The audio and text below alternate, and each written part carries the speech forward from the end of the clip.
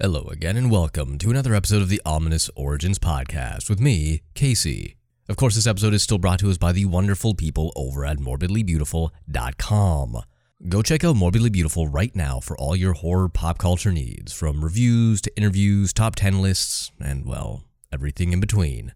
They also have a great library of podcasts to check out after you finish listening to this one. And my newest podcast, Cheer and Loathing, is also on the network as well, where me and Stephanie, the editor of Morbidly Beautiful, talk about different movies and how much she loves them and how much I hate them. It's fun. Just give it a listen. Alrighty, so in the past few weeks, we've covered some pretty serious and gnarly stuff. From Richard Chase and his obsession with blood to aliens and volcanoes, it's been pretty heavy. So I thought, why not lighten things up a little bit and talk about plagues and epidemics? Wait, that's not fun to talk about anymore? What? Oh, right. Yeah. So I just got word from my fake producer that talking about mass infection isn't exactly cool at the present moment because of the state of the world. Well, you know what I have to say about that? Fuck it. Besides, I'm going to be looking at some really incredible and super fun diseases that make you do fun things. Of course, I'm talking about the dancing plague of 1518. And, well, other weird-ass cases from around the world throughout time. So put on your dancing shoes for this one. Ominous. Ominous. It is an adjective. Sounds like someone breathing.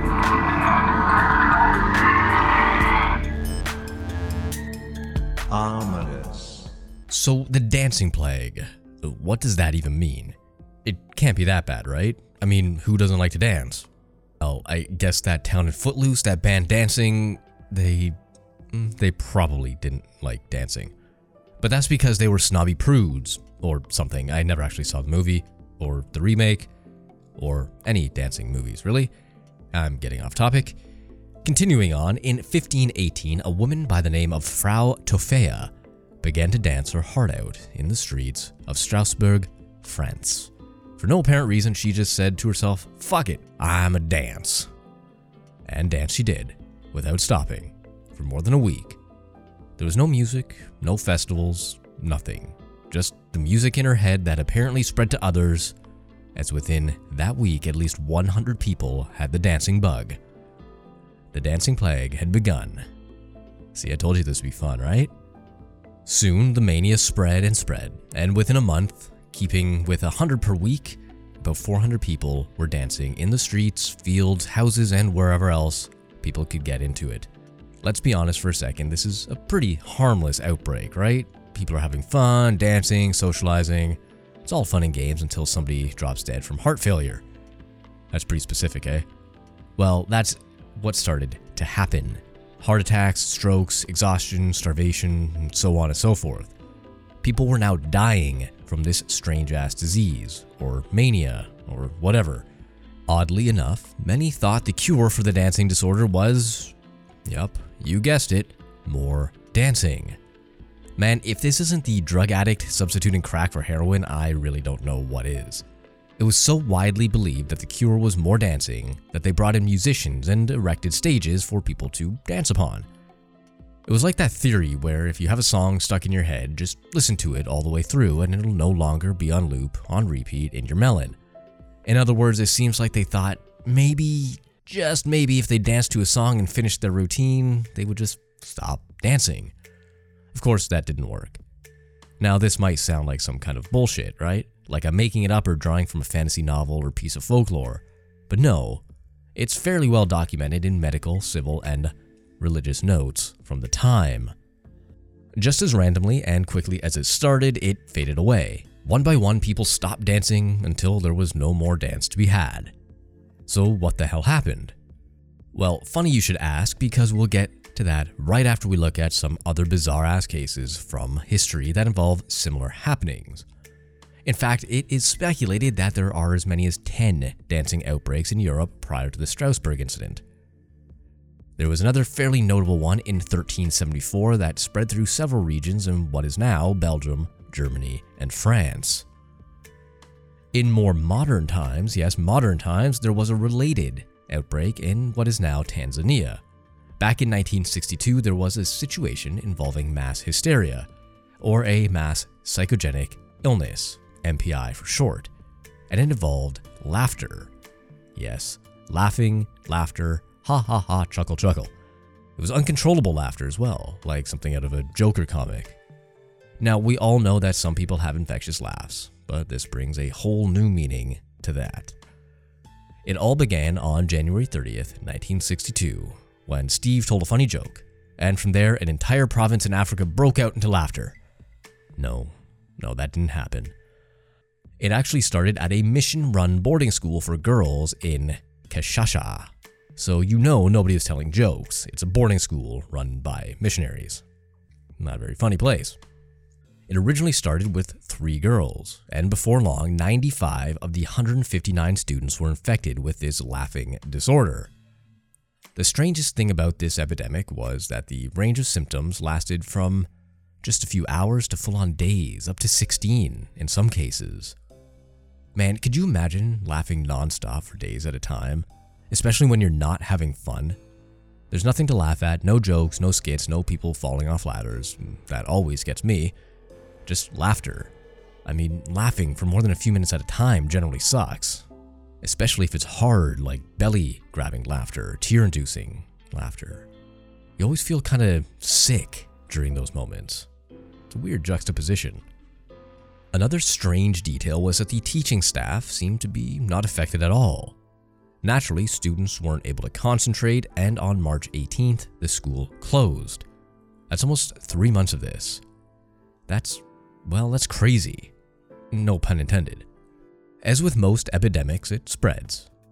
The village of Shamba became infected in April and May of 1962.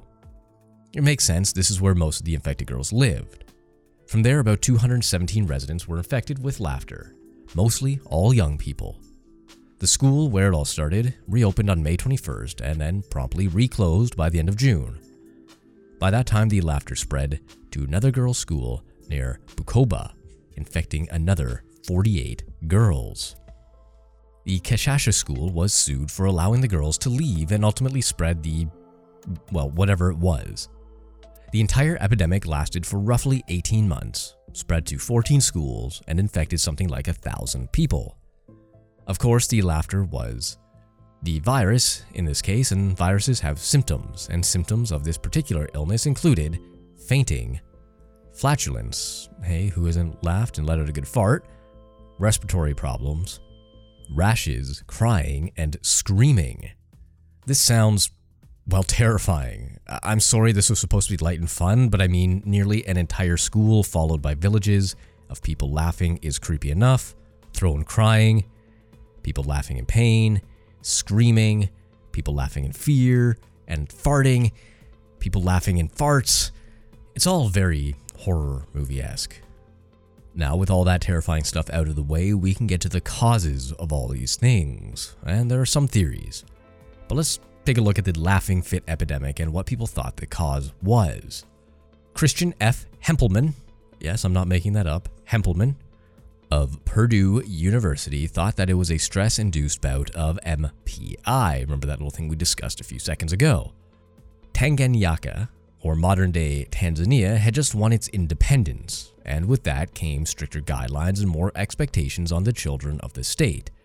That stress hadn't been known to these kids before, and so they experienced this phenomena. He goes on to say, quote, MPI is a last resort for people of low status. It's an easy way for them to express that something is wrong. There isn't much more as to why other than that response. I know it was thrilling. I know, just leave those reviews. Sociologist Robert Bartholomew, a sociologist's name if I had ever heard one, and psychiatrist Simon Wesley both believed it was a culture-specific epidemic of mass hysteria. Apparently, things like that were pretty common in Africa in the 60s. More specifically in these mission-run girls' schools. It's very specific. They hypothesized that the state was run by rather strict and conservative elders, but the kids were being taught new ideas that challenged the established ideals. It was basically a manifestation of cultural dissonance. But the same can't be said for the Dancy disease. Yes, I said Dancy. While there is a psychological element to what happened in Strasbourg, it wasn't the only theory thrown out. But we might as well start there. Some people believe that this was an example of something called a psychogenic movement disorder happening in mass hysteria, or mass psychogenic illness. That pretty much means a bunch of people suddenly and for no apparent reason start moving and acting very bizarrely, like, dancing. This behavior can exhibit epidemic-like symptom spreading, with others being affected, if you will, quite easily. Hey, is that why it's called the jitterbug? No? That one didn't land? Man, I gotta start playing a laugh track or something because I feel like you're not laughing at my AAA jokes here. Carrying on. Like Africa though, some believe the whole epidemic was stress-induced. The people of the region were going through some shit and it was basically a mental break. The entire region was ridden with famine and disease at the time, and it was believed that they were very superstitious people as well. And so, they danced, I guess. As I said, this wasn't the first around that time in that region, it was just the biggest. Another psychological event could have been something called the Sydenham's chorea. Chorea is the Greek word for to dance, so we know where this is going. I mean, you probably knew before that because the topic that we're... Shut up. Sydenham's chorea had a couple of different names, but most notably, St. Vitus's dance. Who the fuck is St. Vitus? That's a great question. He's the patron saint of, among other things, epilepsy, because that's a thing you need a saint for. Here's sort of the straightforward facts on the disorder. Copy and pasted from a website. Wikipedia. I do research great, I know. Sydenham's chorea is a disorder characterized by rapid, uncoordinated jerking movements primarily affecting the face, hands, and feet. Sydenham's chorea results from childhood infection with group A beta hemolytic streptococcus and is reported to occur in 20% to 30% of people with acute rheumatic fever. The disease is usually latent, occurring up to 6 months after the actual infection, but may occasionally be the presenting symptom of rheumatic fever. Sydenham's chorea is more common in females than males and most below 16 years of age. Adult onset of the disorder is comparatively rare, and the majority of the adult cases are associated with exacerbation of chorea following childhood Sydenham's chorea. Well, that was fun. I mean, there's a lot more to it, but you get the basic gist. I'm not a medical podcast, so you get the Cole's Notes on it. Wait, do Americans have Cole's Notes? What's the American one? Cliff Notes. That's it. Sort of like an idiot's guide to whatever. Why didn't I just say idiot's guide in the first place? God. Anywho, that was one of the first believed causes as well, even if the disease wasn't really classified until the 19th century. The last belief comes from a very simple case of food poisoning. Yeah, you heard that right. Food poisoning. Well, to be fair, it makes sense, and it wasn't like somebody decided to have some chicken cooked rare. It was more a case of bad fungus, and we all know what fungi can do to a person's body. It has some effects, you could say, on the human mind. Not that I would know from experience, because anyway. And it's entirely possible these people, or at least some of them, ingested a strain of this fungus called ergot fungi. This type grows on grains such as rye, which is used for baking, and ergot has a psychoactive product within it that's quite similar to LSD. Some experts believe this isn't the case though, as it's highly unlikely that everybody affected by it would react in the same way, in this case, dancing. In other words, not everybody's going to have the same trip. I could, of course, buy that, but I can also believe that all these people infected saw one person dancing and then joined in sort of subconsciously reacting to the same way to the drug. Like monkey see, monkey do. I'm not sure if that's a thing, but I mean, have you ever seen a rave? It's basically that. However, it also wouldn't explain the length that people were infected for, as many succumbed to starvation, so they weren't eating more infected bread or whatever the ergot got into. LSD effects can last a while, but not usually days, weeks, or months. So it probably wasn't that, though it may have started with that. Then because of the superstitious and religious nature of these people, they thought it was kind of a sign or maybe even a possession and just kept going with it because they felt they needed to. You never know. And that's the fun about this podcast. When it comes to things hundreds or thousands of years old, we will never have definitive answers, which in turn makes me seem super smart for all the speculation. Right? I desperately need positive reinforcement. Huh? What? Nothing. Never mind that. So what do you think happened? Let me know on Twitter or Facebook, and we can talk about it like a good family does. Not like my family where you got beat for expressing your opinions or laughing or having fun of any kind. My name is Casey, and this has been the Ominous Origins Podcast. Be sure to leave a review on iTunes or Apple Podcasts. Any 5-star reviews will be read out on the show, so it's a great way to get a shout out. Also, if you follow along on Twitter at HorrorShotsProd, as in production, Facebook at HorrorShots, or Instagram at Ominous Origins Pod, you might find some interesting stuff. Probably not, though. Anyway, until next week.